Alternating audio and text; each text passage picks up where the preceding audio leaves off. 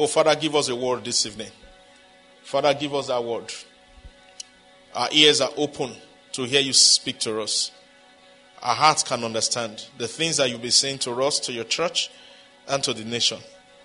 Thank you, Lord Jesus. Oh, bless your name forever. In the name of Jesus, we have prayed. That is good. I said that is good. If you believe it, give me an amen. Amen. Say an amen like you believe it. Amen. Okay, that's more like it. All right. We are going to sit in a moment, but let's take our declaration of understanding as we always do.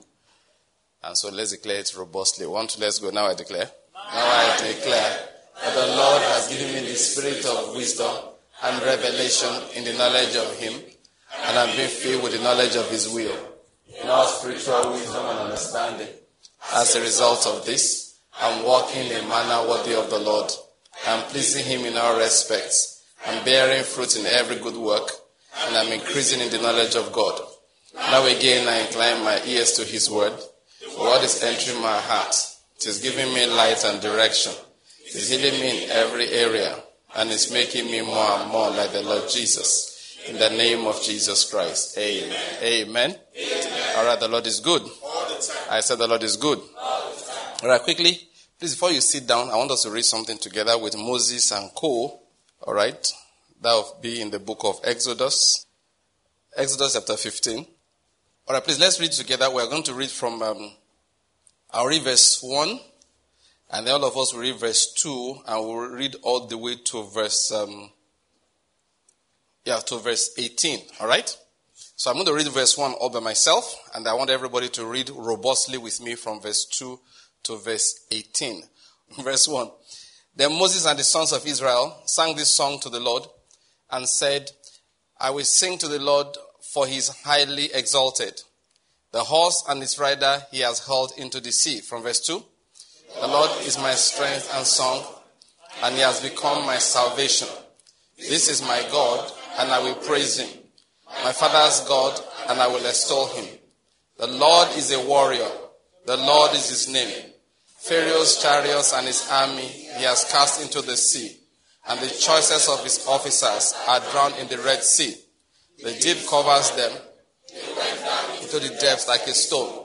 Your right hand, O Lord, is majestic in power. Your right hand, O Lord, shatters the enemy.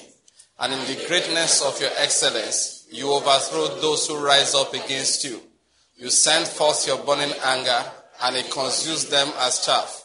At the blast of your nostrils, the waters are piled up. The flowing waters stood up like a heap.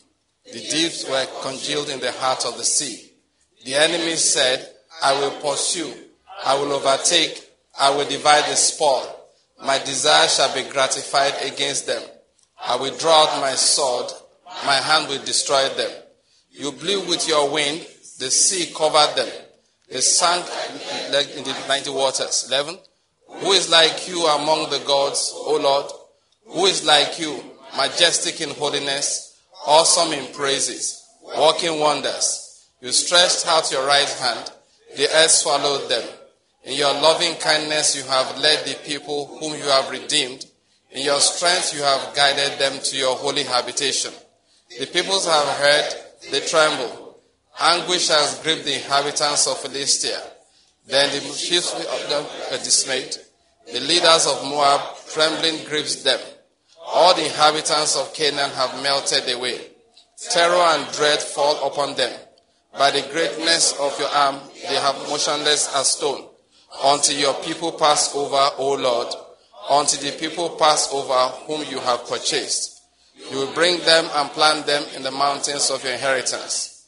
The place, O Lord, which you have made for your dwelling. The sanctuary, O Lord, which your hands have established. The Lord shall reign forever and ever. Amen. Read verse 18 again. The Lord shall reign forever and ever. Amen. Amen is not inside there. Read verse 18 again. The Lord shall reign forever and ever. Again. The Lord shall reign forever and ever. Now I want you to do something. This is prophetic. Now we're going to do one interesting thing. You are going to start from your left. That will be my right. You will turn and face. Is that east or west now? That will be west, right? Don't worry about that. It's your waist. Okay? Okay, let's start from your right. Okay, everybody, let's start. You turn to your right. I will join the same direction. You stretch your hand. Now we're prophesying over Nigeria. Is that all right? Okay, we're prophesying over our environment. We're prophesying over Enugu State. And we're going to just utter this verse 18 of of Exodus chapter 15. Now, please just turn to your right and stretch forth your hand like prophetically. 1, 2, let's go. The Lord shall reign forever and ever. Now turn right. Now you are facing the back. You are prophesying. Do it again. The Lord shall reign forever. One more turn. The Lord shall reign forever and ever. Turn now. That's what I mean. One more turn. Exact 90 degrees. Yes.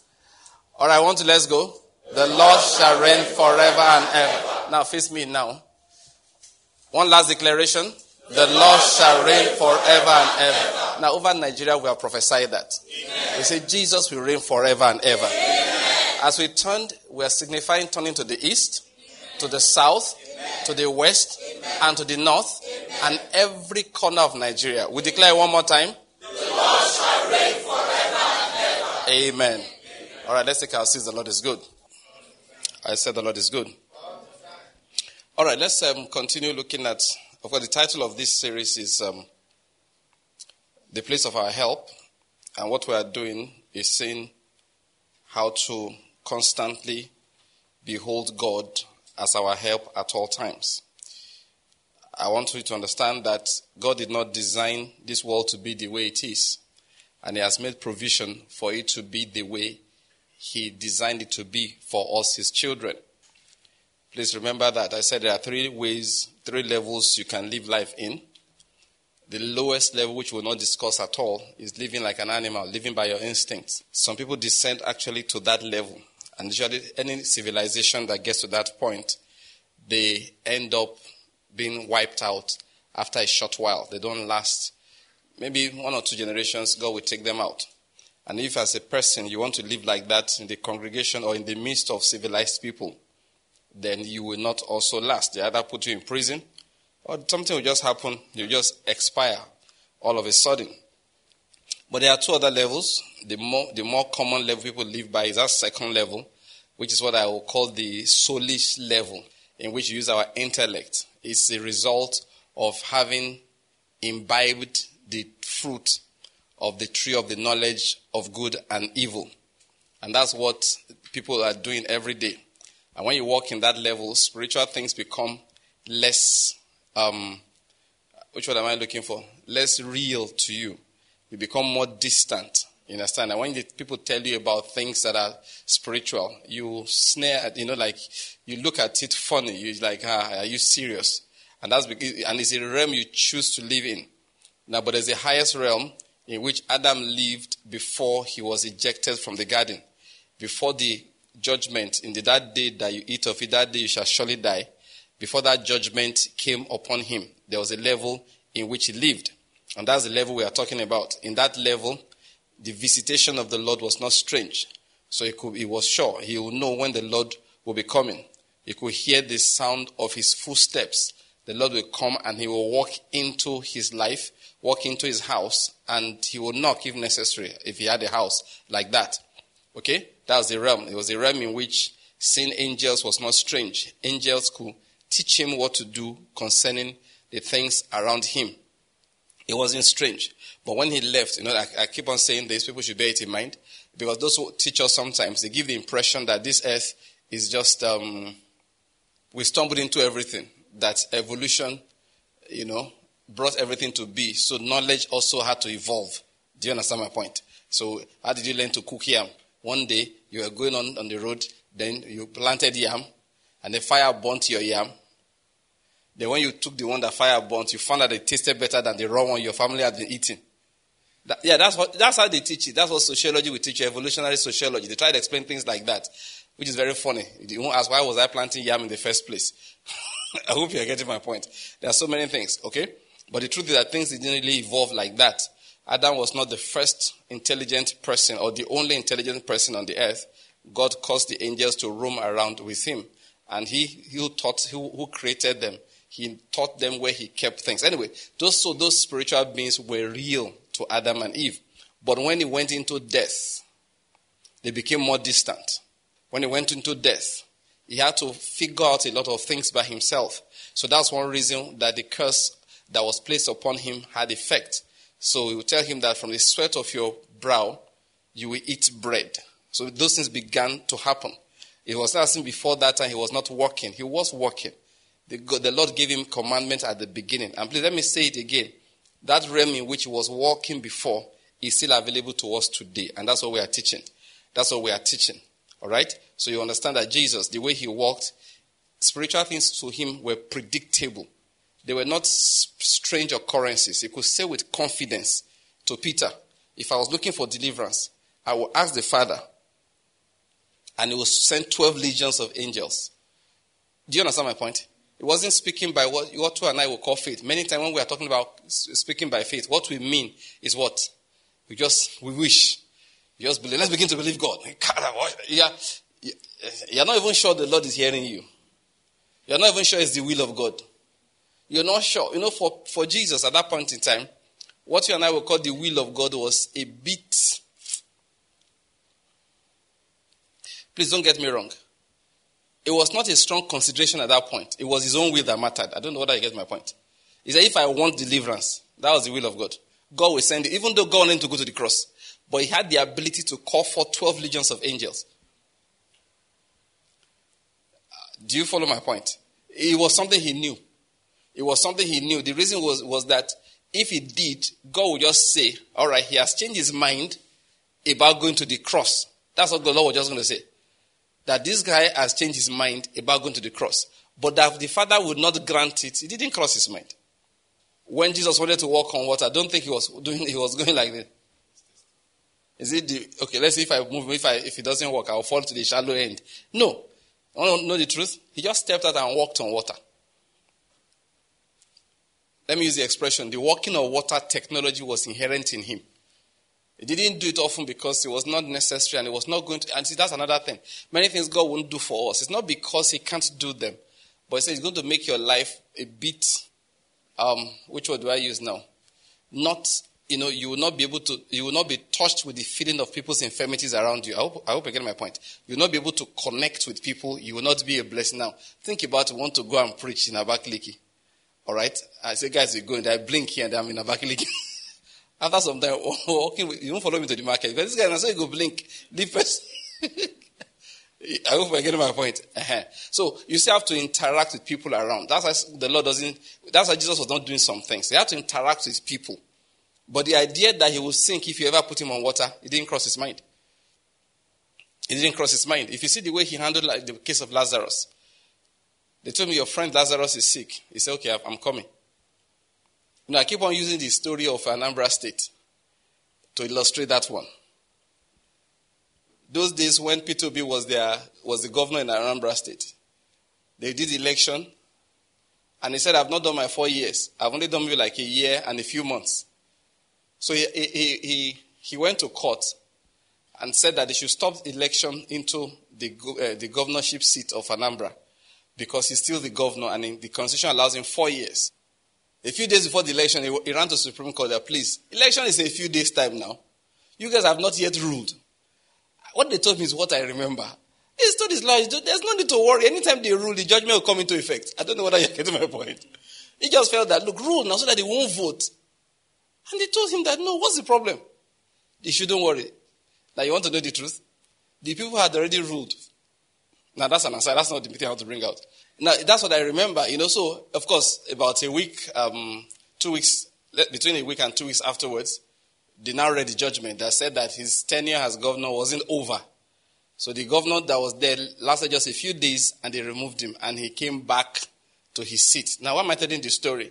They came to Jesus and said, your friend Lazarus is sick. And he said, I'm busy, I'm coming. They said, what if he dies? If he dies, I'll wake him up when I come. I hope I get my point. To him, if he dies, there's no problem now. When I get there, I will tap him. Then life comes. So because I know I'm going to do that, there's no need to interrupt what I'm doing now. They rush all the way there to go and wake him up. Then I come back here. That's not economically reasonable. That's not a good management of time and resources. So let's continue. They looked again and said, okay, sir, we understand what you are saying. But the way you are going, it's going to be very dead when we get there. And one day they say, look, now let's go. We're going to Bethany. Those ones now panicked. That look, Lazarus is now, okay, now what happened was that he told them that our friend Lazarus, let's make a long story short, is now dead. Because he first says sleep. He says, asleep. They say, well, you've been praying for him from here. That is very good. He said, no, let me say clearly to you, he has died. And I'm happy that I wasn't there, so that you will get the point I was making all this while. You see me multiply loaves, but there's a level of work you don't understand yet. What am I trying to say? Is that confidence I'm discussing? That confidence. Say when I get there, he will wake up again. 4 days after the man died, he arrived. And of course, everybody said the same thing to him. If only you were here, this man would not have died. Mary said that. Martha said it. And he said to them, I am the resurrection and the life. He that believes in me, though he dies, yet he shall live again. They say, no, okay. They say it's not the last day matter we are talking about. Because he first told them, your brother will live again. He said, I know. We console ourselves with it every day. Somebody goes and says, we will see them again. We will see them again. So that's what they thought he was saying. He said, no, I am the resurrection and the life. Now, I'm going to paint a picture to us here. He walked in that realm in which spiritual things were real. They were not, it wasn't a matter of let's believe God. Let's join our hands. You now close your eyes to see into the realm of the spirit. No, he opened his eyes and saw clearly. No, most of when we want to do that, what do? You shut your eyes, shut every material thing out. But he didn't do that. Spiritual things were real to him. And there's something in the Bible says in the book of Hebrews that he went that way to open a path for all of us to follow. That's what I'm trying to emphasize. It's available for us if, I said the last time, if you will pay the price. Because it makes demands. You can't have that kind of walk if the car you have is the most important possession you have. I don't know whether you're getting my point. You can't have that kind of walk if you don't value your spiritual traits more than the physical ones. That you see, the problem is that we are not willing to pay the price. Last time we read what Paul wrote in that book of Philippians, that you see, he had to count all these things as what? As dung. That I was saying that you cannot hold material things so tightly as maybe the most valuable, and those things should be real to you. You see, the truth is that, if, let's take life as an example, and the human sense, physiology as an example. You'll be amazed at what a blind person can feel. There's this special differentiation that we talk about if you are measuring. Like now, if I put 2 pins together, I hope you're getting my point. And I tell you to touch the 2 points, touch them. I keep on moving them closer and closer. At the point in time, you can't separate the 2 as 2 anymore. It will not be to you 1. Do you understand? Now, but do you know to a blind person, move it closer, it can still tell you these are 2 things. That's the way it is. Somebody who does not see can use his sense of smell to know one person from another.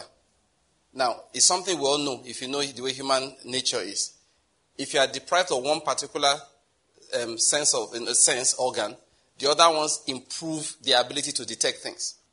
Do you get my point? That's just the way it works. That's just the way it works. All right? That's why somebody who doesn't see, he can walk by himself from here all the way to his house Independence Layout. He knows when to turn. Without counting, he knows the number of steps he has taken. But you see, once you have your 2 eyes working well, all the other abilities, they disappear.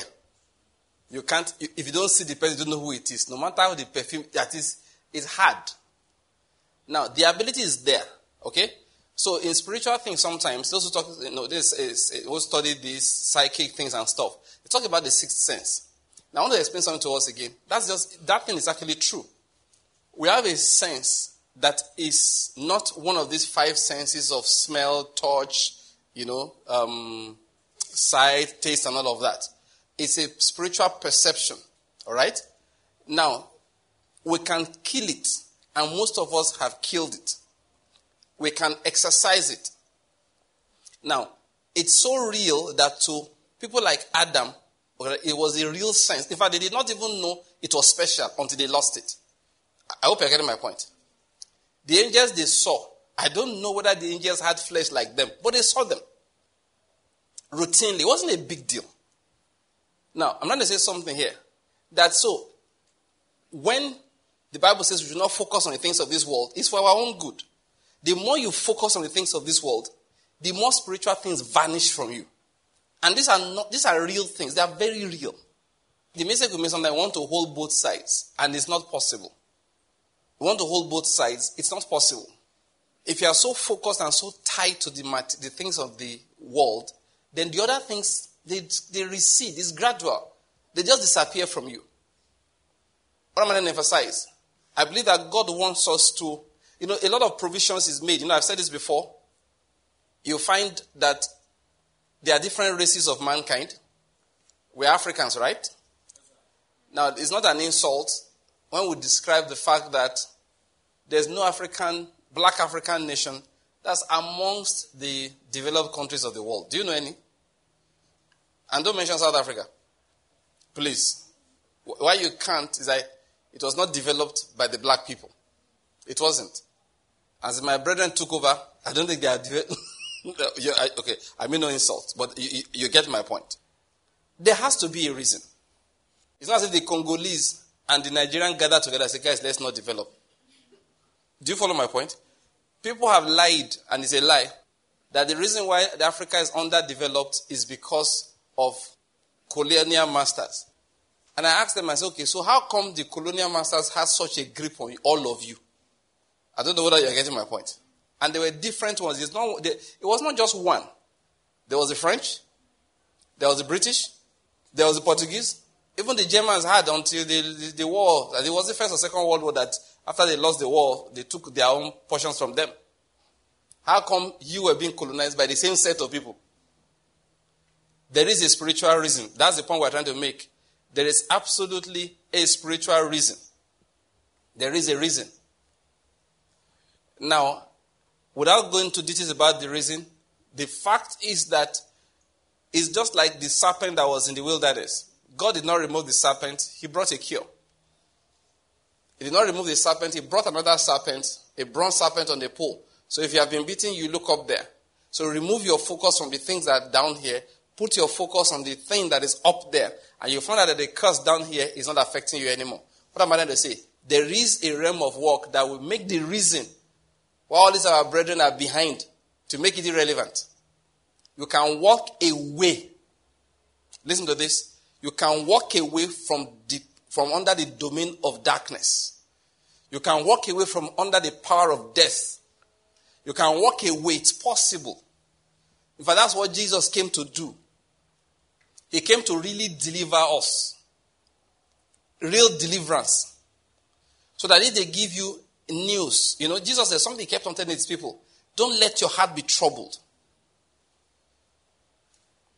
So the idea is that if you hear bad news, let it not disturb you. God was so emphatic about the fact that things should not disturb you. Occasionally, you hear that again and again, you hear him say, fear not. Now, he told you, don't be afraid. Yet the thing that's making you afraid, he didn't do anything about it. His thing is still there. The normal thing, if you don't want me to be afraid, just remove the cause of the fear now. He said, don't be afraid. But the enemy, don't worry, you won't see them anymore. Why? The Lord thy God is on thy side. They won't reduce the number of the enemies. They're still charging after you, but he said, don't be afraid. He gives you a reason not to be afraid. What a normal person would have loved is, that reason why I'm afraid. Please remove it. Anytime I buy the newspapers, or I open the newspaper in the morning, it's the reason why I'm afraid. I'm seeing the currency, all my money is in Naira. At the beginning of last year, it was maybe, what was it? Is it 400? I can't remember. Now it's 600 and something. Somebody posted something to my classmates this morning. I laughed. Was it this morning or yesterday?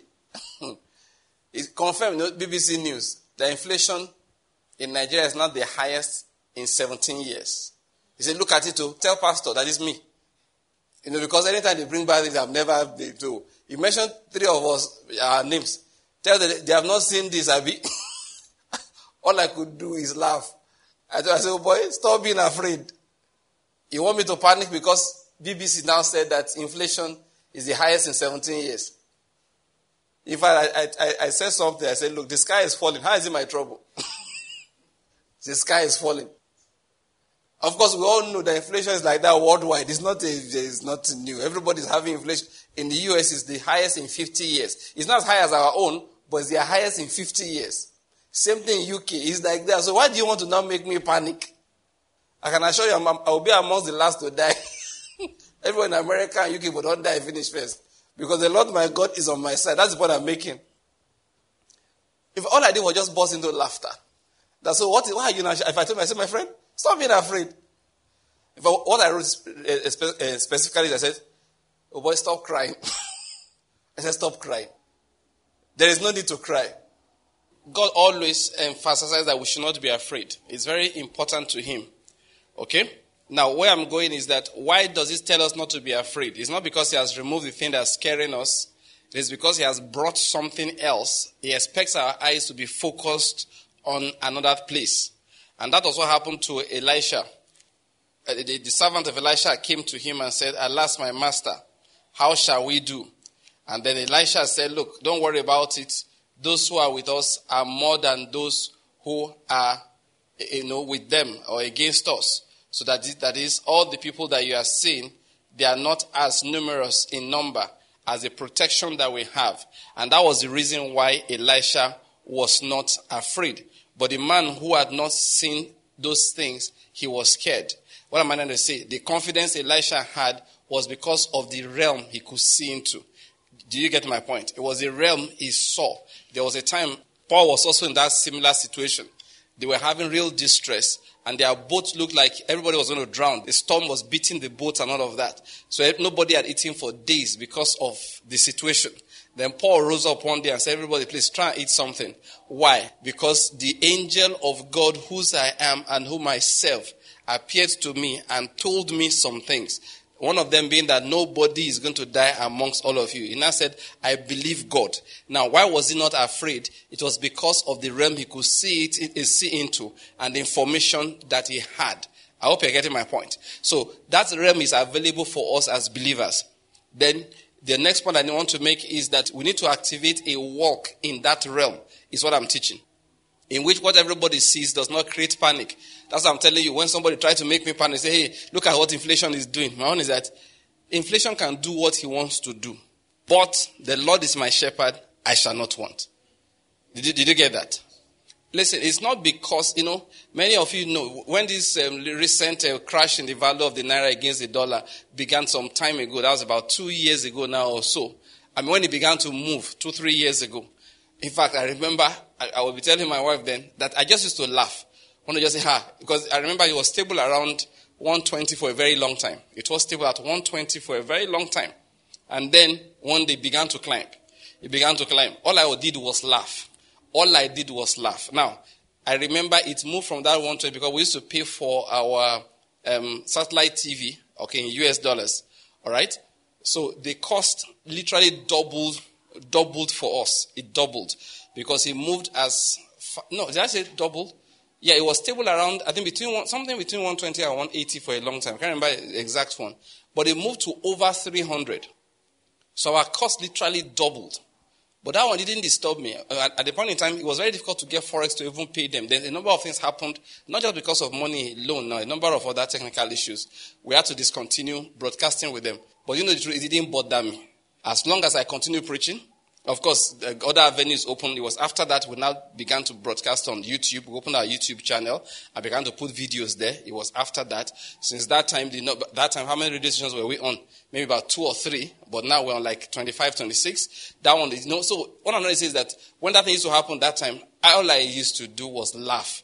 When you come and tell me, it has moved now, I didn't say, let me now go and be looking for where to keep money in dollars. One of my friends told me that one day he sat down.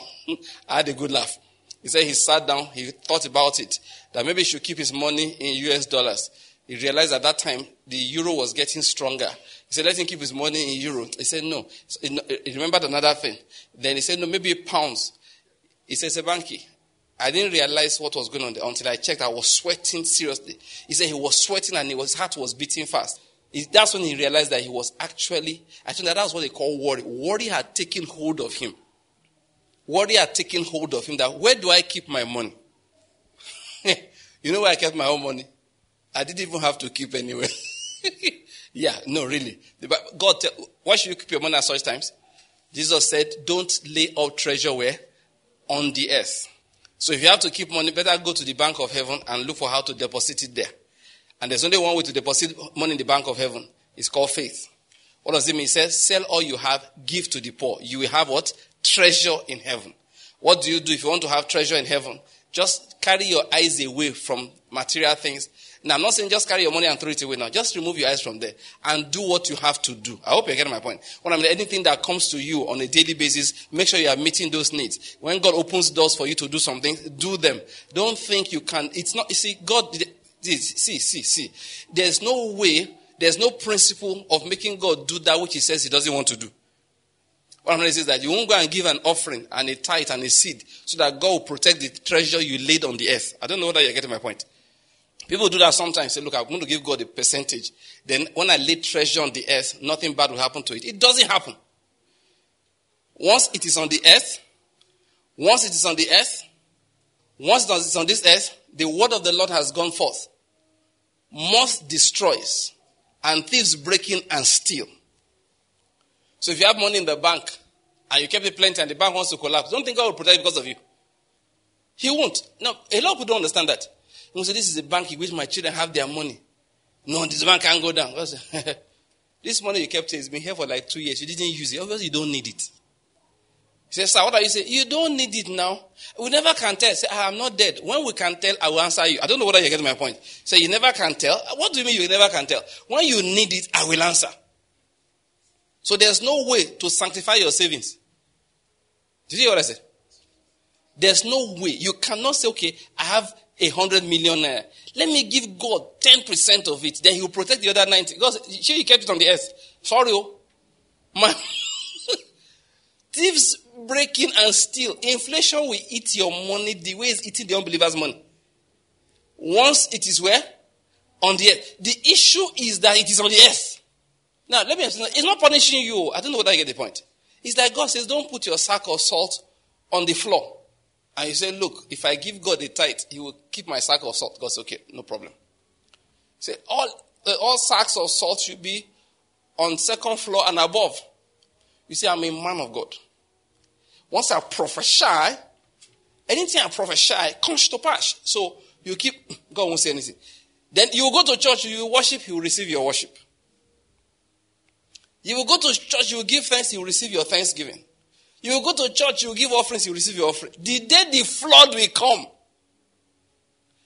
he that knew that flood will come periodically said to his children, make sure your salt is always on the second floor and above. Because he knows the floods will always cover the first floor. So that day, flood covers everywhere. I said, my God is able. Then when the flood goes down, all your salt has left the bag. You see empty bags everywhere. Say, God, what happened? God said, what did I say? Do not keep salt on ground. It's not like I'm angry with you. It's just that these floods come once in a while, and the thing I have told you is don't keep salt on that floor. I'm not angry. Do you think I sent flood because of you? No. It was the time for the flood. So to surprise you that the way he took away the unbeliever's salt, so did he take away the Christian salt. So what was God supposed to do for his children now? Why want to do that for God? Said, what I told you is carry salt to the upper floors. But because you felt that salt on the upper floors don't sell fast. Do you get my point? You had your reasons for disobeying a principle I have set in place. I know when your salt disappears like that, he's not angry. It won't punish you specially. Then why did you put salt there? I would not punish you. No. Lord, my salt has gone. Sorry. That's all he will tell you. But I need new salt. No problem. When you need, come. But apparently all that salt you had, you didn't need it. If you needed it, it wouldn't have been there. I don't know whether you're getting the principle. So nobody should teach you any way by which you save money on this earth and it will not disappear. If the money is not busy, God will not specially protect. So I pray so that the day the banks want to collapse, God will send me to go and remove my money on time. He won't bother. You know why he won't bother? He's not panicking. If you lose the money, he can bring money again. Oh, don't think that I've lost it now. He won't send you into poverty. Don't worry about it. If the bank collapses on your money, what should you do? Give thanks. If you rejoice, money will come again. I hope you're getting my point here. money will come again. I pray we understand this. The world has taught us to be too money-minded. We labor for the food that perishes. We labor for the food that perishes. So the blessing that God really wants to give us, He can't. Not because He's angry, but because our focus is on something that where it's not supposed to be. We are not activating the provision of the Almighty the way we should. Please, I hope you're following my point here. That realm I said is what? Available. We are talking about the place of our help. So how do you activate it? There are many things. The one we are focusing on at this particular point in time. Now, let me just go over that again. They will now do some declarations. Now, this is how we activate it. It's simple. Now, I said something to us before that. How do you know who the Bible is about? What's the catch? What's the trick? How do you know who the Bible is about? Who does it talk about the most? That's it. Who does the Bible talk about the most? You want to know who you worship? Who you talk about the most? Now let me say something about worship again. There are different words for worship in the Bible. For the time I checked a list of them, they're up to 7. Mostly Greek, all right? Now, the commonest one is, it means to, when you say worship now, is to bow down. You know, the way you raise your hands, the way you sing, all right? The way you bow down, kneel down. Whoever you are thinking of when you are doing all of that, yeah, that is worship. That's the person you are worshiping. That is true, all right? Now, but that's not all there is to worship. That's not all there is to worship. We talked about when we're talking about no more foreign gods. When you get up in the morning, who is the motivation for leaving your house? That's the person you are worshiping. That's worship. Worship is the reason you get up. Worship is what you are living for. Not just who you go to church to go and talk about. Not just who you go to the temple to go and offer offerings to. That's not all. Who is the reason, or what is the reason for being alive? That is worship. I hope you're getting my point. That's one part of worship. Another part of worship is this. To whom do you ascribe the things that happen to you? That's what I want to emphasize on. I said it again, as in previous times, that most of our people worship the head of state. It's a worldwide phenomenon. It's not just a Nigerian thing. If the economy is bad, who do we blame? The head of state. If there's insecurity, who do we blame? The head of state. Everything goes wrong, we blame the head of state. Now, you see, again, another digression. It's nothing new. Something we have discussed many times before. As a Christian, you are being marked. You can be 10 in a place. If you are the only believer there, all 10 will say the same thing. But the way you say it, when you say it, it makes a difference in heaven. I hope you're getting my point. When they say you are the salt of the earth, of the 10 people there, you are the only salt that is present. So please, never join the multitude to do evil. If they are talking nonsense, don't join them. The truth that their nonsense does not count as much as your own nonsense. I don't know whether you're getting my point.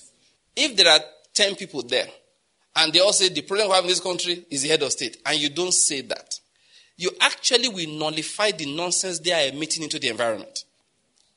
I hope you're getting my point. I've noticed something about some people. There's one guy I observed you at that time. I said, this guy just joined this, what do they call that thing? Like you just get a fad. Everybody's insulting the head of state. So you feel like, I won't be the Jew man here now. Myself, I suppose I abuse them small. I don't know whether I get the point. You feel like, you feel woke. You know what they call woke? You know what they call woke? You know what it means to be woke? Like you're in the flow. The trend, you are up to it. You understand what is going on. The world demands it of you, actually. Like now, there are a lot of things they are trying to mainstream. If you don't join it, it's as if something is wrong with you. Let me give that warning to you as a believer. Never join the multitude to do that which is wrong. Even when it comes to fashion. It's women that normally is most... there was a time men started sagging... Did they still do things like that? They've stopped, thank God. Praise God. Now, I've told all of you that wear ripped jeans. Anyone wearing jeans, if your jeans tear and I catch you, I deliver you from the spirit of madness in Jesus' name. You will not go mad. Nobody will go mad in your house in the name of Jesus. Poverty will not attack you in Jesus' name. In Jesus' name, you will not wear rags. In the name of Jesus, before your clothes tear, you will buy new one. I can't be praying for you like this. You'll now be cancelling my prayer with your ripped jeans. What kind of nonsense is that? Yeah, people follow nonsense fashion. It's not right. Now, please, my emphasis is that don't follow the multitude to say things that are not right, because you are going to be specially held responsible.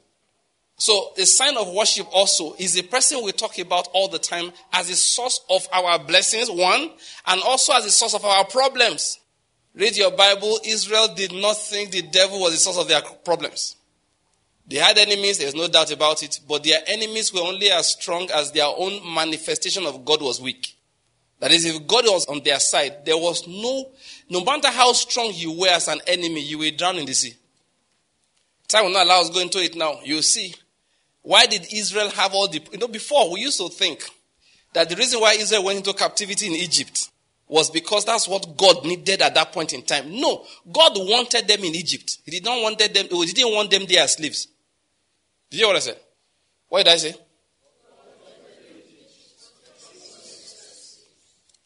God's ideal plan was this. You will go into Egypt. You will prosper in Egypt. Then a time will come.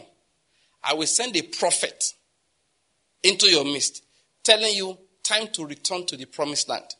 Then you will pack while you are prospering. You will leave your prosperity behind. That is like the land.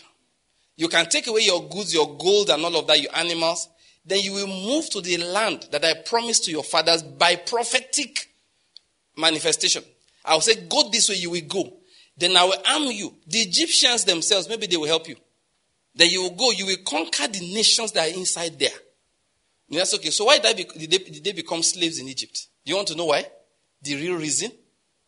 Who can tell me the reason? It's a reason we all know. You know it. It wasn't the plan of God. No. There was no, that was not. Why did they become slaves in Egypt? Eyes on prosperity in Egypt, that's 5% of the reason. Thank you. The false gods of Egypt became their own. They began to worship the false gods of Egypt. Next thing they knew, they thought Egypt was the reason they prospered. So when they say worship the sun god, they joined. Worship the god of the Nile, they joined. Worship the god that kills locusts, they joined. Worship the God that brings rain, they joined. You worship the God that holds back the storm, the hail, they joined. God said, this is enough. So he whistled. A man of my purpose from a distant country.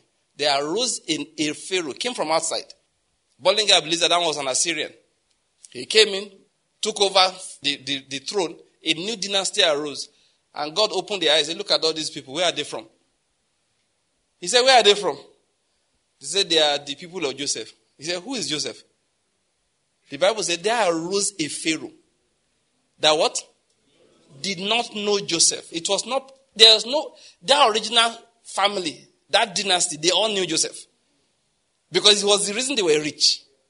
He was the one that converted all the wealth of Egypt to the house of Pharaoh. Even if you are 10th generation, you will have known Joseph. Why those ones did not know Joseph was because their grandfather was not the original Pharaoh. It was a whole new dynasty that showed up. But it was God saying, let me teach people a lesson. It worked both ways.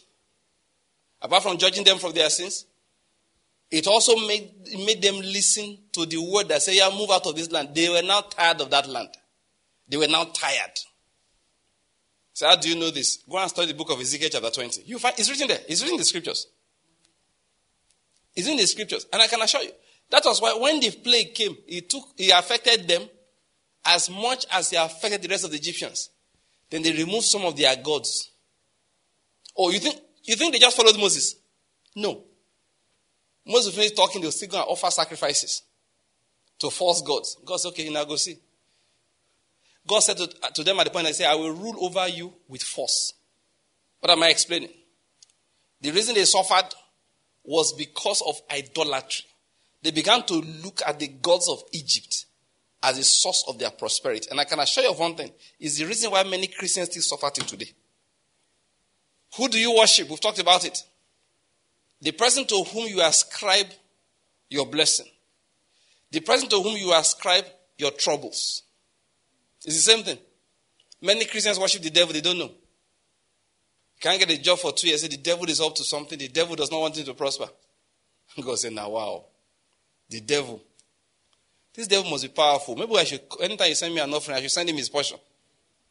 And there's a saying like that in Western Nigeria. They say maybe we should worship death and leave these gods alone. Yes.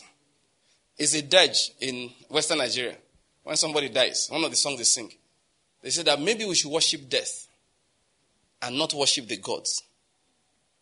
They say, why? He said, because where were the gods when death was killing somebody? I don't know whether you're getting the point. And the one is that, listen, we give you goat, we give you yam, we give you everything. Then death comes, collects us, shows that death is more powerful than you gods. So they said to the gods, all of you behave yourselves. Otherwise, we should give your sacrifices to death. It's one of these, what they call a dirge, one of those songs they sing when things are bad. The song of sorrow. What am I trying to say? The way we worship the devil, the way we talk about the devil, maybe we're in worship service, we should cut it into say, God, since you cannot protect us from this devil, take half of the worship service. The other worship service is for the devil. Because traditionally, at least I know about Western Nigerian culture, if you don't want what we call the devil now issue to afflict you, you offered him sacrifices. Yes, he had his own strange sacrifices. So when Ebola arrives, the people go to offer a sacrifice to Eshu. Because they believe that he's the one that comes and brings plagues. Smallpox. Stuff like that those days. So they offered him sacrifices. So I think the Christians should also do that. Don't you think so? Something goes wrong in the life of believers. What is the cause? The devil. Let's stop that thing. It's not right. And that's what I'm talking about. How do we activate that work in the spirit? I've been talking about it for some time. Let me see how much of it I can say again today. One thing you do is worship the Lord all the time by activating the knowledge of his name. Is that my expression good? No, let me find another way. You worship him all the time by, with your mouth, acknowledging who he is all the time.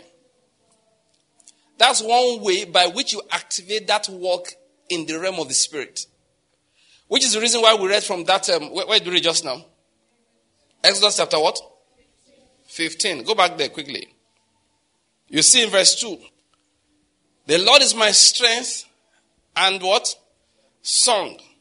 And he has become my salvation. Now there's a key there.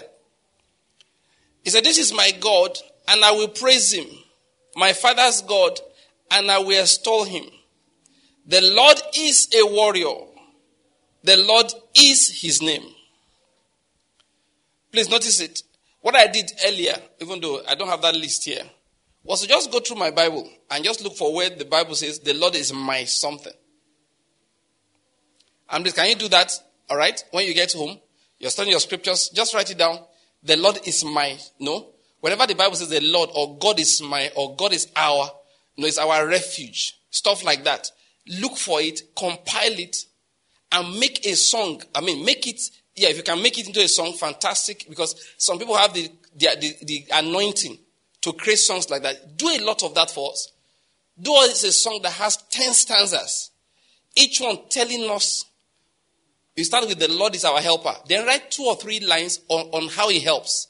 Go to the next one. Tell us the Lord is our healer. Write 2 or 3 lines after that on how he heals or the fact that he heals or with testimonies. Next, the Lord is our defense. Write 2 or 3 lines further in that stanza. Just pick 10 different ways God is described as ours and give us a song to sing. What I can do is teach. I can write songs. But I told you before, if you listen to me, the gift of God in you will be stirred up. I didn't hear that, amen. You didn't think it's a prayer. Let's do it again. As you are listening to me, the gift of God inside you is being stirred up. Amen. In Romans chapter 12, Paul said like this. He said, through the grace given to me, I said to each one of you. That is, through his own grace, he was activating the grace on other people. You are listening to this. I'm giving somebody listening to this an instruction. The song must have at least 10 stanzas. 10. And each one must start with what the Lord is. You go to your Bible, there's so many things. The Lord is my shepherd. That's one. 4 or 5 lines. Describe what it means when you say the Lord is your shepherd. For example, the Lord is my shepherd, I shall not want. That's Psalm 23, compiled, rearranged, gives you 1. Go to the next one. The Lord is my light and my salvation. Whom shall I fear? The Lord is the strength of my life. Of whom shall I be afraid? That's what David used to do for Israel. The sweet psalmist of Israel. Go and check it. Every time he magnified the Lord for the people of Israel to have as songs. The book of Psalms, read it very well. Because one thing I found about it is that all over the Psalms, you find David talking about it. The Lord is my this. The Lord is my that. Now, you know the truth? You know this David was very strong. You know he was a man of war. You know he knew how to fight. You knew he brought Goliath down with a stone in a sling. Cracked the guy's skull. Took his sling like that, put a stone inside. Phew! Goliath's skull cracked.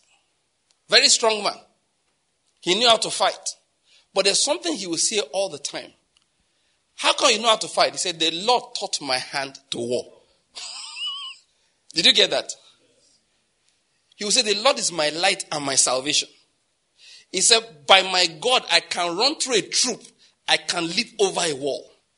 You will have thought that, this guy is skill. It's not just skill. David, he became skillful. Now listen, all the skill he acquired after Samuel had anointed him.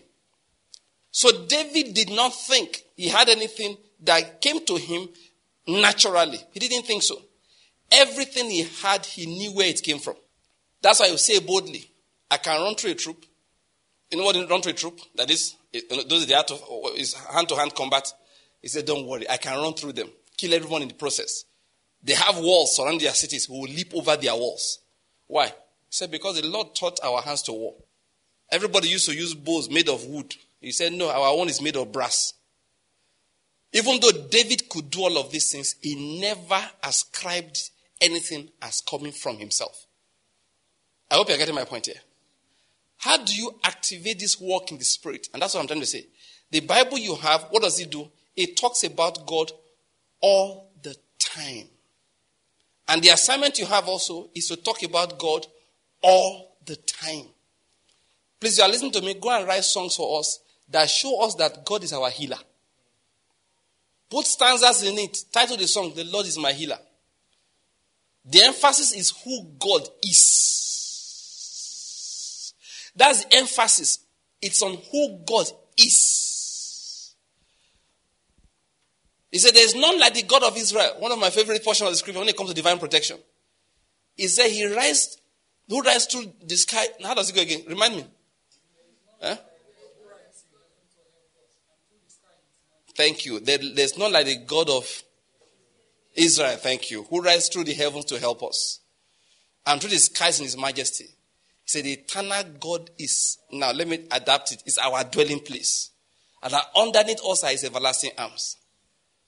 Now listen, when you wake up in the morning, now listen to this. Now I say this all the time, the newspapers, they conspire to scare you. They conspire to scare you. It's deliberate. Now the newspaper man does not know. I have a classmate who I'm convinced works for Satan. I've told him. And I will remind him again. Maybe now that I've told you, I should go and remind him. The guy works for the devil. One day he posted something. I think it was when Toby Amush or somebody did something. I was like, yeah? What happened? You posted something positive? The same person that showed us the inflation rate. That's the only thing. If there was a time they ambushed some soldiers, he's the one that posted the video to you to see dead soldiers at the back of a truck. In fact, anytime you post something, as a rule, I don't watch. It's a rule, you know. There are all kinds of people there. Who posted this one? I said, Naim, I'm not watching. I'm not watching. So of every 100 things he posts, I think I watch maybe like one. I'm not. In fact, my class are always posting things. If you post 100 videos, I probably watch like one or two. And usually somebody will have commented on it. Or I know, there are people you know. Once they post, the Lord has posted. That my guy, I believe that he works for the devil. Oh, by the way, he goes to church. He's supposed to be a Christian.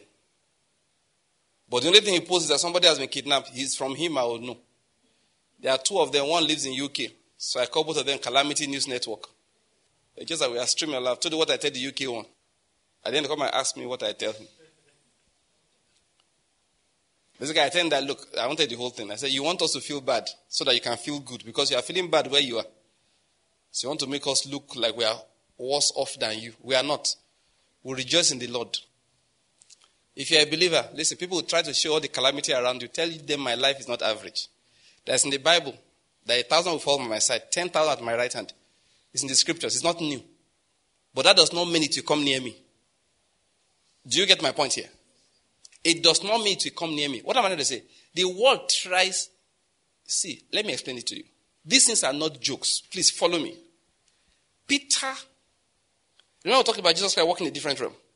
And he passed that spirit into Peter one time.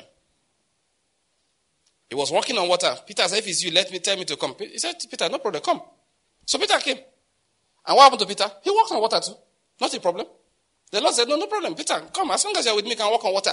Yet, when fear came into his heart, he sank. In the presence of Jesus Christ, he sank. I don't know whether you're getting my point. He was with the Lord and he sank. Fear is very powerful. That's why you know what Solomon said? Guard your heart with what? All diligence. Let me give you an instruction. You're listening to me from somewhere. If you have people always posting nonsense that scare you, just exit. See, don't think they are giving you news to help you become safe. It's not true. They are just giving you news to scare you. So even though you are not aware of that news, you still won't die before your time. In fact, you are more likely to die. There are many times you have driven through dangerous areas, but because you did not know the areas were dangerous, you didn't see the trouble. You passed through there safely. There's somebody, next time you want to pass, they say, where did you pass through just now? Just here. How come? Do you know 3 people were killed there yesterday? Do you know one car just exploded for no reason? We think a grenade, he stepped on a grenade. There was one bomb they let during the Second World War. It exploded and killed a whole busload of people.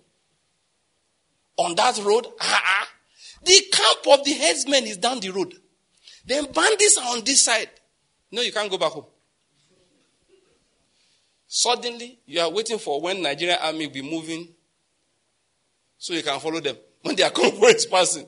And they will remind you that the last military convoy that passed was ambushed. So you call your family and say, I've relocated to this other town until... The other day, one of our brothers, we're talking, came from, is in Kaduna. I just said, how has it been? Because all the notes you hear, I see all those rules, nobody... I said, how are you guys? He said, we are fine. Do you guys go anywhere? I said, we'll go where we want to go. We'll go by faith. Have you heard that part before? I'm sure you thought nobody was leaving Kaduna again.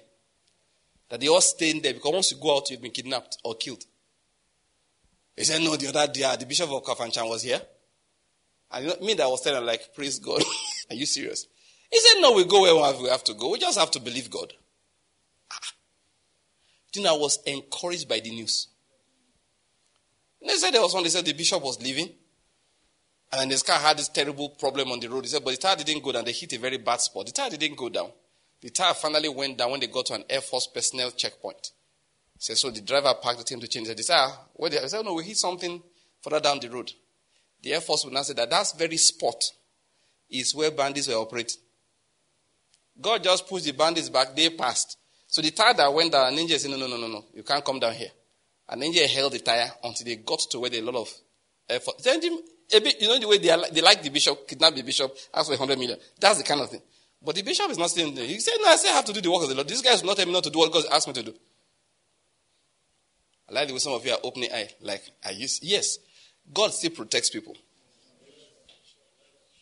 So Solomon said, guard your heart with what? All diligence.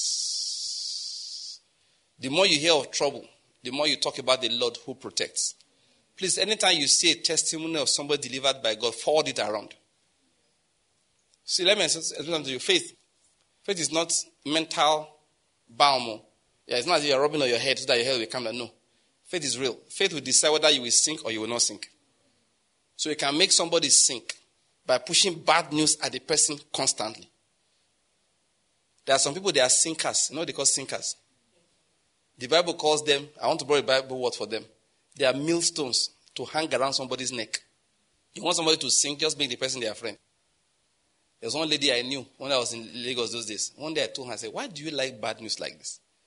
Every time she sees you, she sees something wrong with you. Maybe you did not sleep well and your eyes not clear. She said, do you have jaundice? I'm not joking. one day, I used to, before the Lord blessed me and I became rich like this, I used to shave with shaving powder those days. Now I don't shave again. Because if I keep shaving, they will think me and some of these boys are mates. So it's just to show who's the billionaire and those who are still believing God, So one day, and I don't know how many of you have used this shaving cream, shaving powder and stuff. Sometimes they are notorious for you try to wash it off, that whitish thing will just stay there. I thought I heard a woman say yes. How did you know? But the men, all right? So one day, I think I finished shaving, I came to work. That thing didn't go off completely. Sometimes, you almost use a scrubbing brush to scrub you off before it to go. But sometimes, you just leave it. By the end of the day, it will take care of itself. I just go to work and just say, Banky, what's the problem? Do you have dermatitis? I look at her like, what is wrong with you? Yeah, you like wishing people bad. There are people like that. They just like to wish people bad. The same lady saw another of our colleagues and friends. That one used to go to a church, so she's now, she was a Catholic. She was now following us to church, some of us following us to church. She now stopped by and said, I heard you now go to this people's church. The young woman said, she's like, how is your problem? He said, the thing you're looking for there, you won't see it.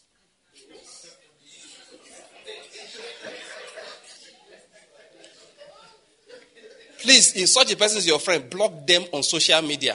Block them on common media. Block them on bad media. Block them on good media. If it says good morning, say I'm coming, I'll think about answering you. Make the person no longer your... And if you are like my wife, please. I like people like my wife. People like me, I'll just ignore you. My wife will tell you, you are no longer my friend because you are bad news. Every time I see you, my feet goes down. Oh, thank God for my wife. People like my wife. He will tell you. If I'm the one, I just say, please, how now? I just be going my way. My wife will say, I am fine. You know why I don't like to answer when you greet me? I say, why? I say, because the only thing you see that you talk about is bad things. So you are a danger to my faith. You are really an enemy of progress and a worker for Satan. So I have decided that the interest of progress and prosperity, she may not use this kind of words, but she will tell you flat. And she will ask you, why do you rejoice in evil? But me, I can't do anything. I just believe I live in your wickedness. Just don't use it on me. If you have a friend like that, please disconnect. It's an instruction I'm giving you by the Spirit. Sometimes the friend, I'm sorry, is your mother. Stop calling her. And if you're a parent, please whether you're a parent or you're not, please, as a human being, when people finish talking to you, boost their faith. Have a word to drop for them, to encourage them. Say something about God. Many years ago, I heard a doctor talk on TV. This is not Christian TV. This was either National Geographic or maybe even CNN or Discovery. He said that I'd never take hope away from my patients. He said, what do you mean? He said, I always give them the good side. Why? He said, because he had an experience. A patient came to him. He did all the tests, told the patient what was wrong with him. It was a bad thing. Told the fellow how long he had to live. Told him what was going to happen to him, how things would get bad and they would get worse, and then he might die within a particular period. He said everything happened to that man just as he said. And then at a point in time, around the time he said, the man actually died. Except that when they conducted an autopsy, there was nothing wrong with the man.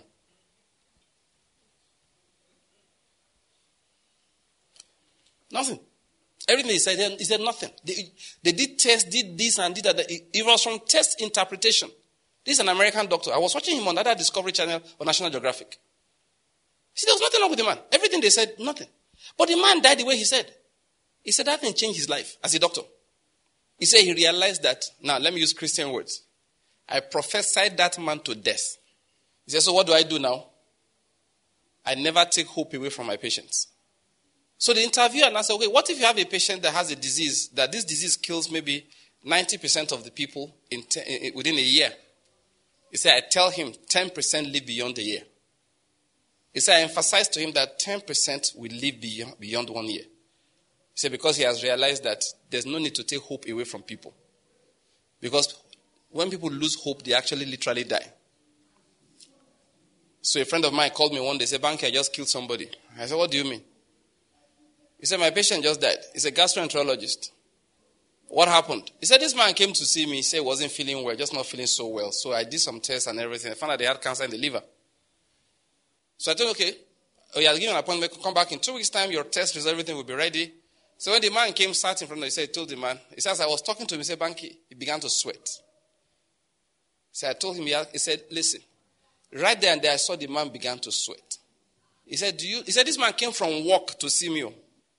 He said, this man, a few weeks later, he said, every day he would come, he was getting worse. Every day he would come, he was getting worse. He said, but I've forgotten exactly how long. But not too many, maybe a month or two later, he said the man was dead. He said, I told him he would die, and he died. So that day he called me and said, Banky, I just killed somebody. That's what he told me. He just called me and said, Banky, I just killed somebody. How did you kill him? I told him he was going to die, and he died. So that's what I'm telling you as a person, don't ever, when you want to have conversation with somebody, give them the good side of life. And now we are not just trying to use psychology, we are magnifying God. We are magnifying God. And that's what I'm saying. If you want to activate that work, if you want the presence of God to go with you everywhere, magnify his name. You know, we began this series by explaining that the blessings of God are encapsulated in two places. Where? In his name and his promises. Talk about those two things all the time. Say who it is that's in charge. Let's take your health as an example. Please, people of God, don't joke with your health. Every day, declare it. The Lord is my light and my salvation. That was salvation includes health. The Lord is my healer. You see, what you are doing is that you are taking yourself away from that common realm into the realm in which you walk in the presence or under the influence of the presence of God. He said, he that dwells in the secret place of the Most High shall abide under the shadow of the Almighty. How do you dwell in the secret place of the Most High? What's the next line? I will say of the Lord, he's my refuge and my fortress, is my God. In him I trust. That's how you dwell in the secret place. It's what you say of the Lord. Look at the place we began from. Exodus chapter 15.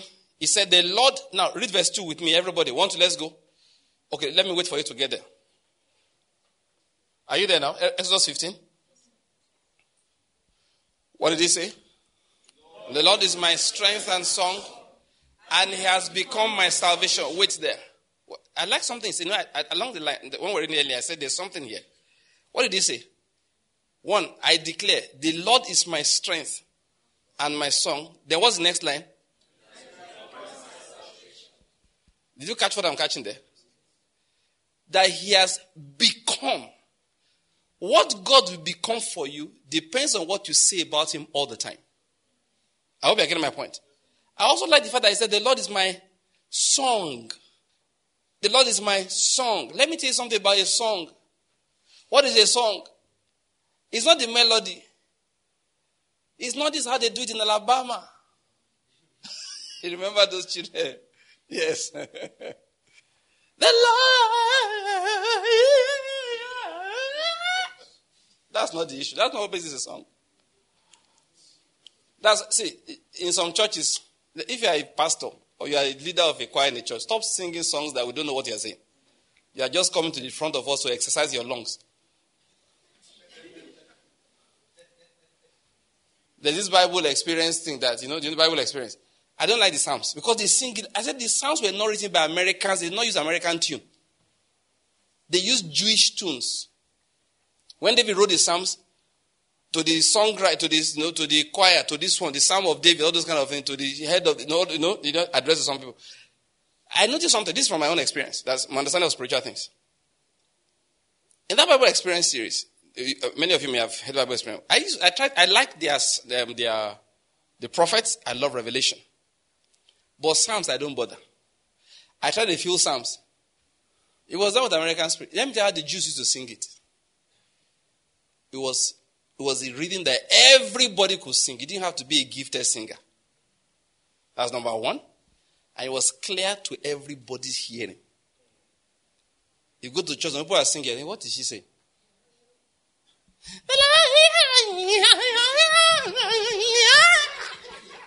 What is all of this? When we learned some Jewish songs those days, they taught us some songs. Inamatu manahim. Sheratahim gamyal. Inamatu zinginamatu. La la la la la la la la la.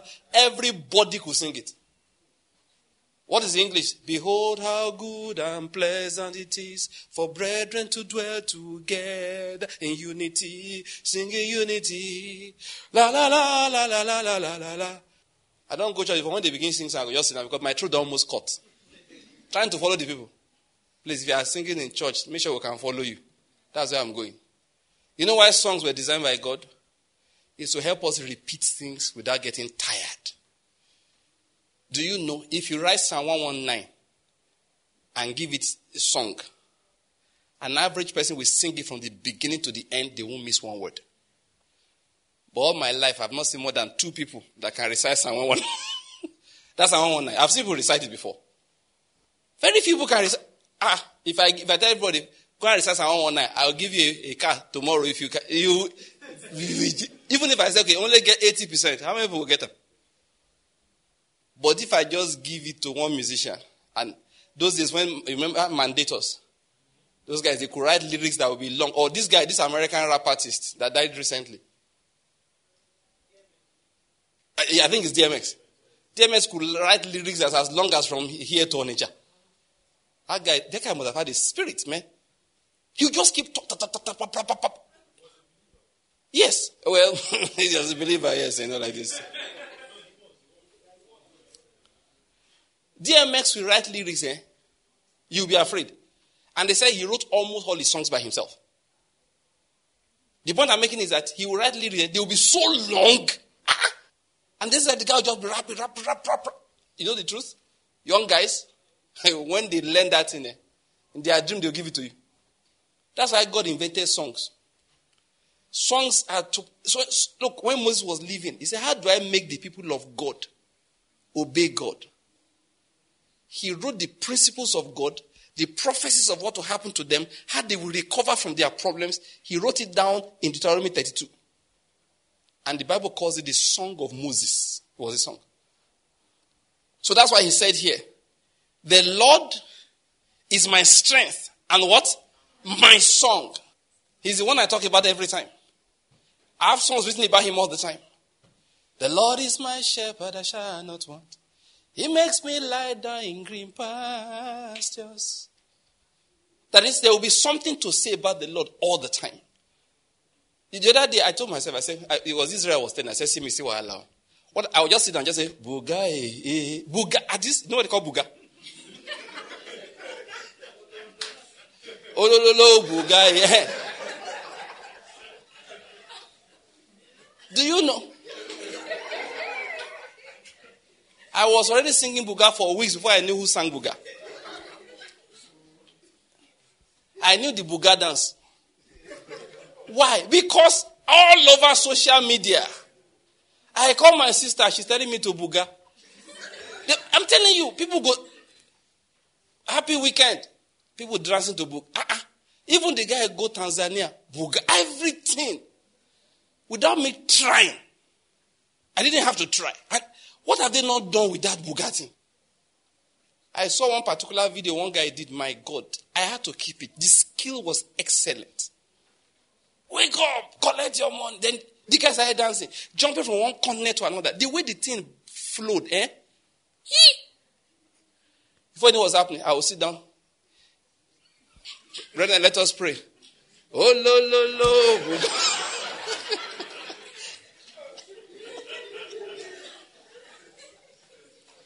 Before you know what's happening, I just said, I did church one day now. And I saw one guy, they listen, and I say, one love. I'm telling you, let's get together. I'm not joking, praise worship. Not a joke, I was in the service. They just scattered with laughter. The guy didn't know. Songs are very powerful. Oh, they are very, very powerful. One day went for my convention. We had to have a theme song. So one sister was now trying to teach us. Okay, the first line is that, as we have gathered in his presence, everybody say, as we have gathered in his presence. I'm just giving any song. After when I go to the sister, come, no need. Just sing them. I said, don't teach us. Just sing it. Have you been there when they're trying to teach you a song? That's a bad thing. If you want to teach songs, don't teach it. Sing it. By the time you sing it like 4 times, everybody's flowing with you. Just give them the lyrics. Just stay up there and be singing it. Don't tell them first line. As we have gathered in it. Just say, as we have gathered. No, gather will go up. No. Just stay in front and sing it. 4 times after. Look, as a little boy, when Michael Jackson was doing Off the Wall, we could sing the whole of Off the Wall. Even though we don't know what he's saying, we'll give it our own words.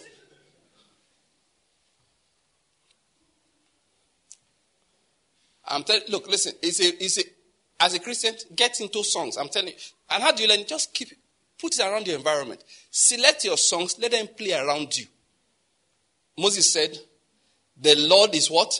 My strength and song. Now, because I sing about him all the time, what's the next line? He has become my salvation. That's what I'm talking about. Don't sing about the president all the time, because he'll become your problem. Don't sing about the economy all the time. It will become your problem. It can hang you up for some time, give you the impression it's doing well for you, then crash you. Don't sing about a friend all the time. I don't care how much you're in love with somebody. He can't be your song. I don't care. She cannot be your song.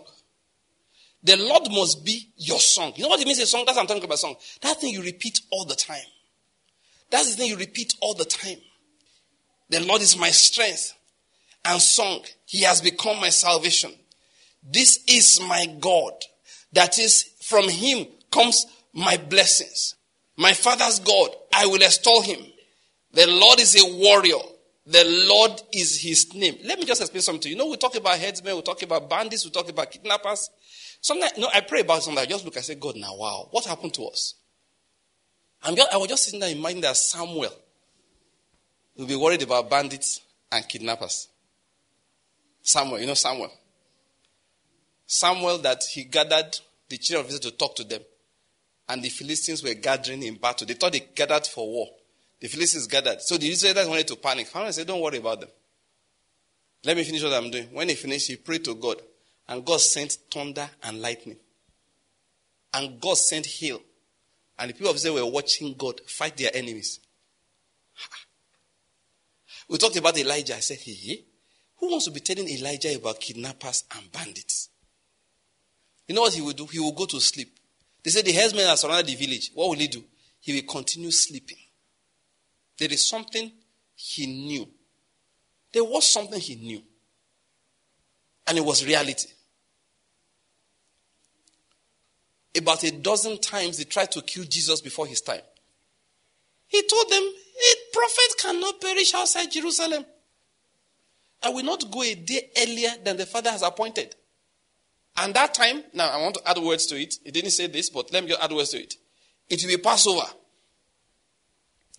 I will go as a sacrificial lamb.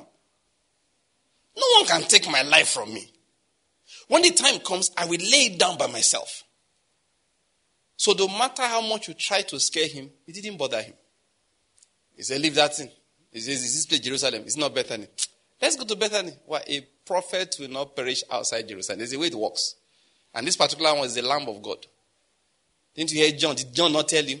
Takes away this. So this one, my hand will have to be laid on me first by the high priest. The sins of the people will be tried. It's not, a mob will not kill me. Leave that thing. That's why I say, listen, if somebody wants, that's what Satan tries to do. Bring your eyes away. Put fear in your heart. Make you look like accident can kill you. Why? Because this man died, the other did an accident. This other man died. Now, once they can tell you, means he did not die. I don't know whether you're getting my point. You're not dead now. That's what they're telling you. So let nobody scare you that the man that died has died. He's one of the 10,000 at thy right hand. And they were just going over that water just entered the bridge. You know, everybody perished. So why are you telling me? Because I'm not one of them. If I was one of them, you wouldn't be here telling me. What am I going to say? It happened to them does not include my name. I don't know whether you're catching what I'm going to explain here. This life is not a game of chance, not a game of accident. There's one song I just remembered now. Those of you who know songs, you know, I have to go back to songs. I'm also, one day my wife looked at me, your first story, said, you don't even know any song again. I said, my wife, don't be angry. All I do, I listen to messages all the time. But in the truth that you can't, with all the message of Derek Prince I've listened to, I can hardly preach them when he's not there. I don't know what is my point. But do you know, the Kirk Franklin I listened to last 2 years ago, I can remember it till now. No matter what may come my way, my life is in your hands. Are you getting my point? Listen to songs like that again and again. There's one song I want to remember now. You are the...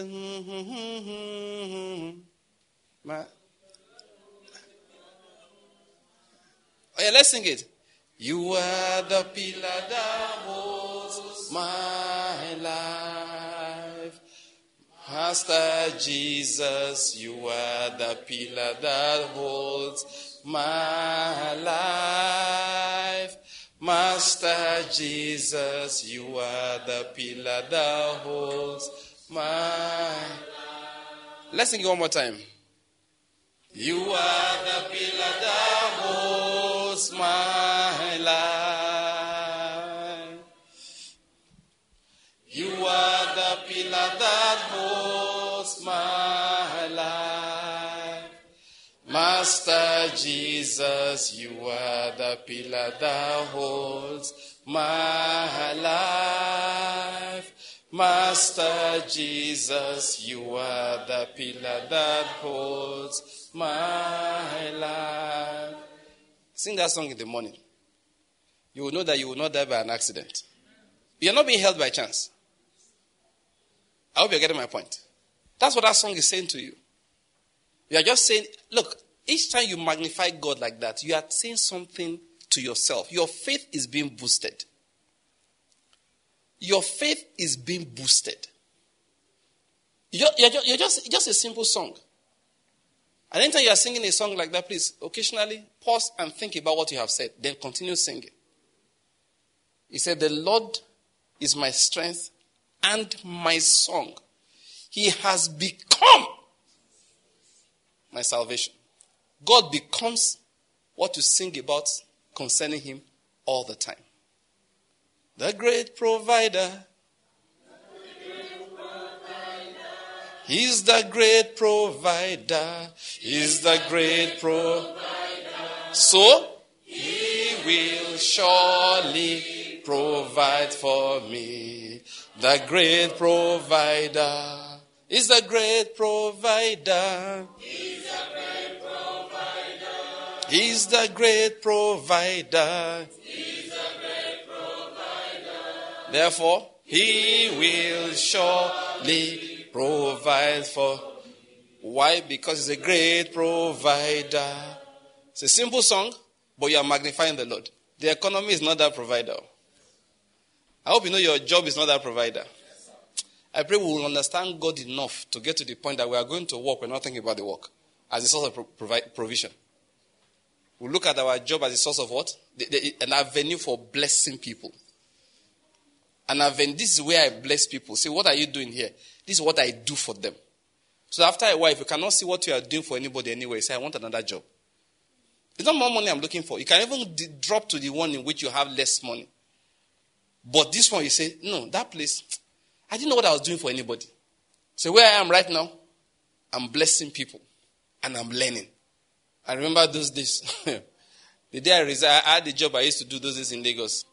Literally, this was happened. I was earning 6,000 naira a month from my main job. This one, you work evenings, you work weekend, I earn 9,000. Can you think about that? That means most of the money I earned, that's about 2/3. Yeah, came from that job. One day I went and resigned. Everybody was shocked. Frank, what are you doing? I said, I don't want to die before my time. Because I even fell sick. The pressure was too much. So I was telling one of my friends one day, I said, listen, people are telling me I'm crazy because I dropped that job to be managing the one. My salary dropped from 15,000 naira to 6,000 naira a month. I was resident doctor. I said, people think I'm crazy. You know what he said to me? He said, I'm one of them. I think so too. My bosom friend. He said that to me. And I gave him the reason. I said, listen, a time will come when money won't be a problem. Should I die before that time? He couldn't understand. But my own focus was that, see, I don't go to church because I can't. Evenings, I'm working. 2 weekends in a month, I'm working. I said, I need to go to church now. I'm supposed to be a preacher. There was no explanation I gave to people. They just felt I was stupid. Why? I reduced my salary. The day my wife resigned from working in the bank, shortly after my first son was born, it was the same thing. What is wrong with you? What is wrong with you? What is wrong with you? How could you? And I'm looking like, what do you want her to do now? What do you want her to do? People just feel that, no, this job, you can't touch it. Let me tell you something. There are jobs you feel you can't touch. God will touch it for you. You know I told you last time? It's Harmattan, you don't want to bathe. Secondary school those days. It's cold. There's nowhere to heat our water. A friend will just, when they see you hesitate, sometimes, you take the bowl of water, you lift it like this. You go hang there like an offering. Some wicked friends just take the water, you pour it on your head and go away. Sometimes God does it to us. Say, this job that you say you can't do with that, I will just collect it. Then after a year, you realize you are not dead yet. Then after 3 years, you realize you have prospered more now than before. I hope you're getting my point. He's a great provider. He's a great provider.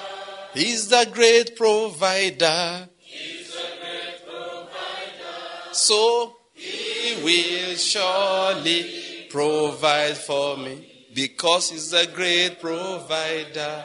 That's what he is. The Lord is my strength and my song.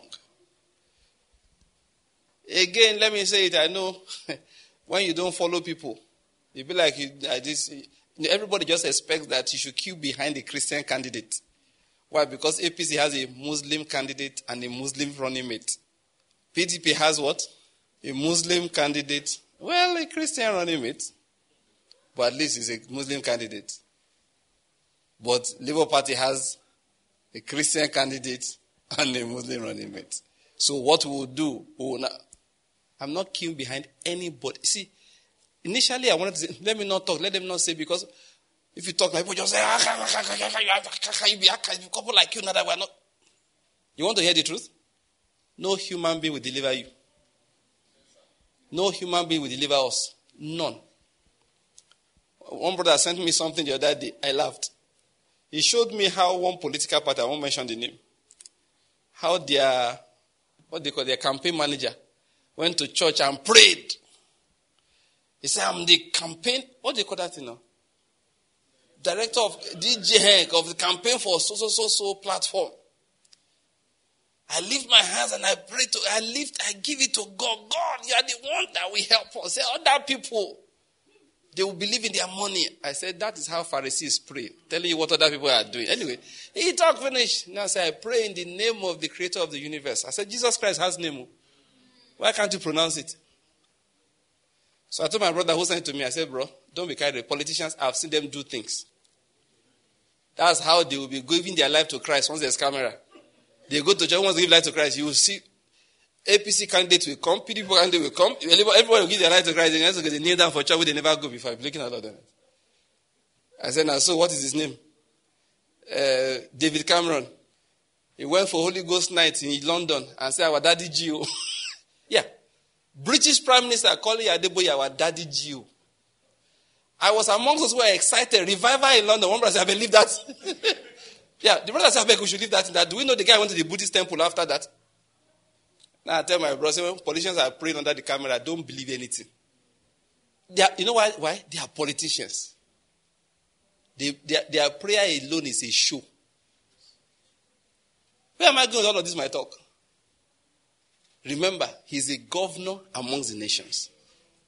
This political era, please, don't let them take your faith away. Please, that's my begging. That's all. Carry your faith and leave it with the Lord. Now, it doesn't mean you can't like a candidate. But anytime you talk about the candidate, add the other side to it. That God rules in the affairs of this nation. And he will give this kingdom to whomsoever he wishes. Even the least likely of all men. And he knows the heart of man. This throne will serve our good in Jesus' name. Amen. Even there. Then can we discuss any discussion you like? You can tell this, look, I'm obedient, I'm a Baptist, I'm articulated, I'm disarticulated. You can be anything you like. I don't care. But never, when you wake up in the morning, there are times your heart will want to do something. According to Job, there are times your hand will secretly stretch to the moon in worship. It happens. You Tell the hand, behave yourself. Say, I like this candidate, but add it to it that the Lord is governor amongst the nations. He will choose the person that will rule and he will do us good. That is not even in the secrecy of your heart, you think differently. Now, please don't get me wrong. You can analyze candidates and even persuade your friends, say, vote for this person. Give any reason you like. I hope you're getting my point. It's allowed. It is good. It is good. People have said the church should come together and support a candidate. If you do that, you will vote for Satan. I'm not mincing words. I'm wearing my Amosic garb and my Jeremiah garb when I say that. Now, there's a church that said they want to start a department to mobilize support for their members who are going for electoral office. I said, if you do it, the deacon in charge will be demon-possessed. Satan will rule over him.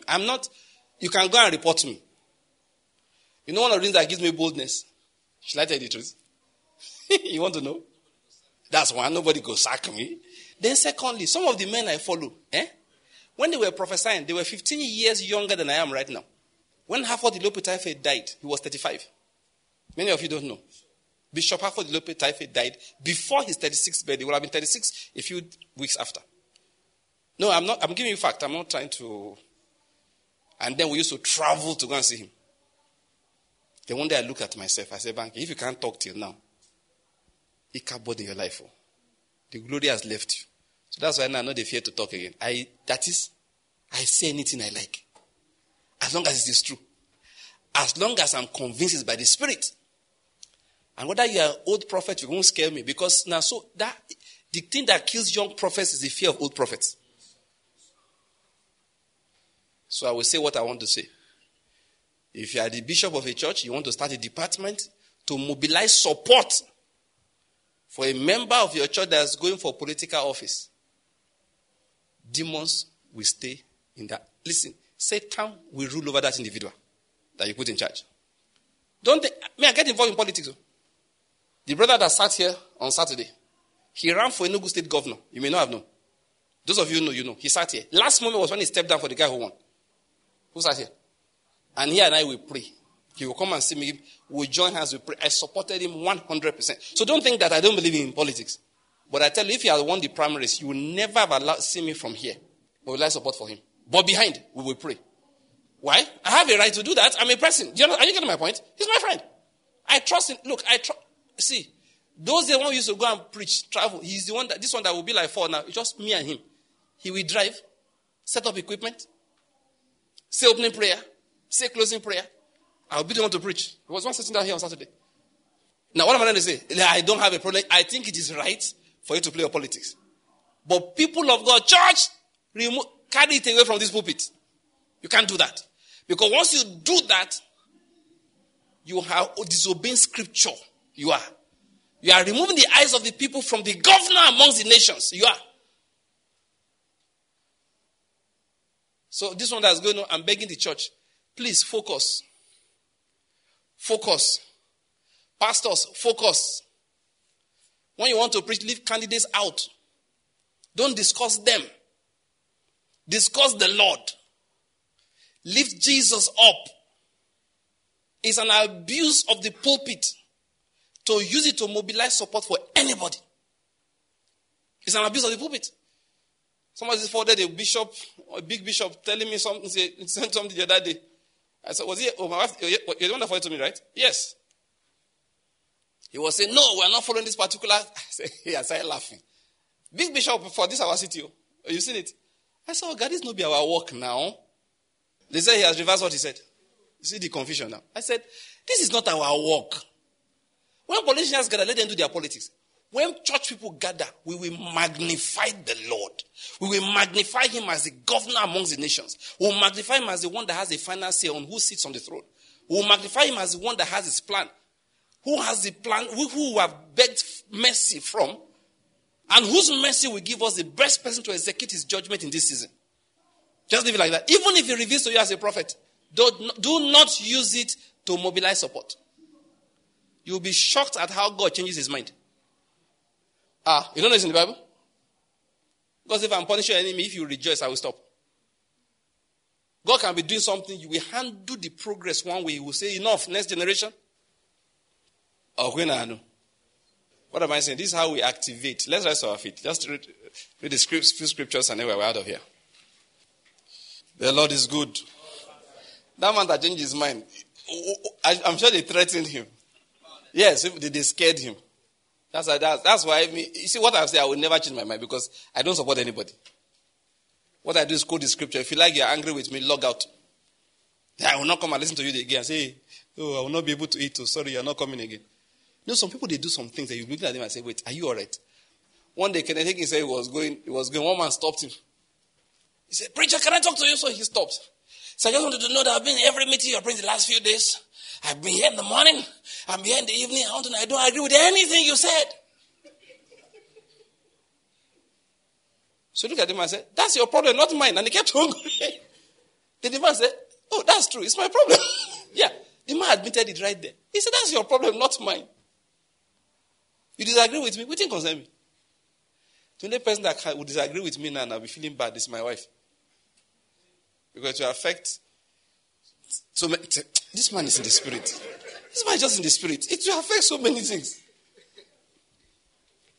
The Lord is good. But you know one thing I'm happy about? Time has shown it.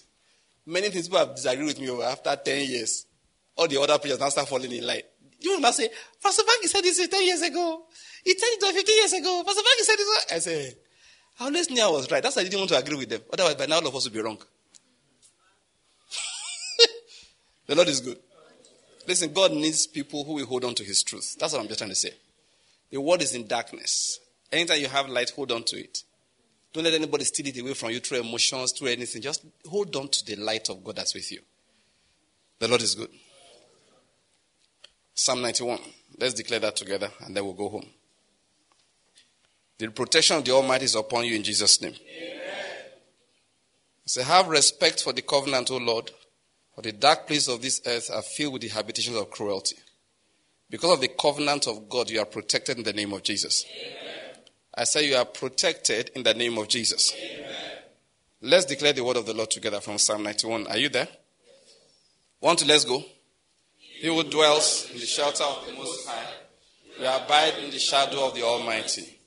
I will say of the Lord, my refuge and my fortress, my God in whom I trust. Now wait. Can you take a moment and talk to the Lord? Say, you are my refuge. You are my fortress. You are my safety. That's what it means. Though I walk through the valley of the shadow of death, I will fear no evil. Talk to the Lord. Talk to the Lord. Say, Lord, you are my refuge. You are my fortress. I want you to talk to the Lord. In your own words.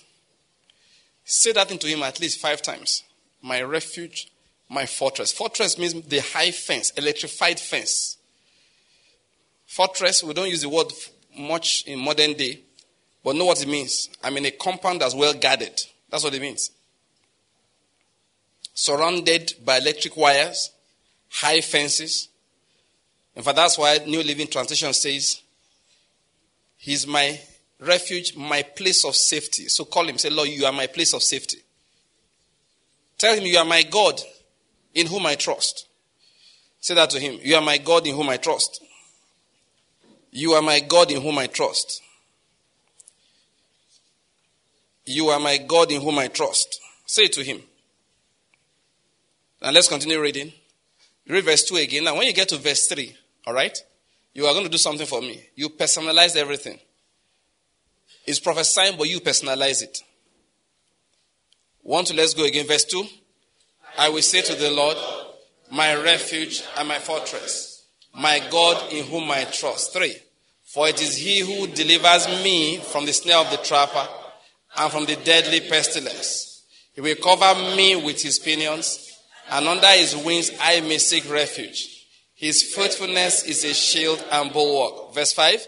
I will not be afraid of the terror by night, or of the arrow that flies by day, of the pestilence that stalks in darkness, or of the destruction that lays waste at noon. Now, please listen to this. I want you to declare that again. Say, I will not be afraid. I will not be afraid. Say it again.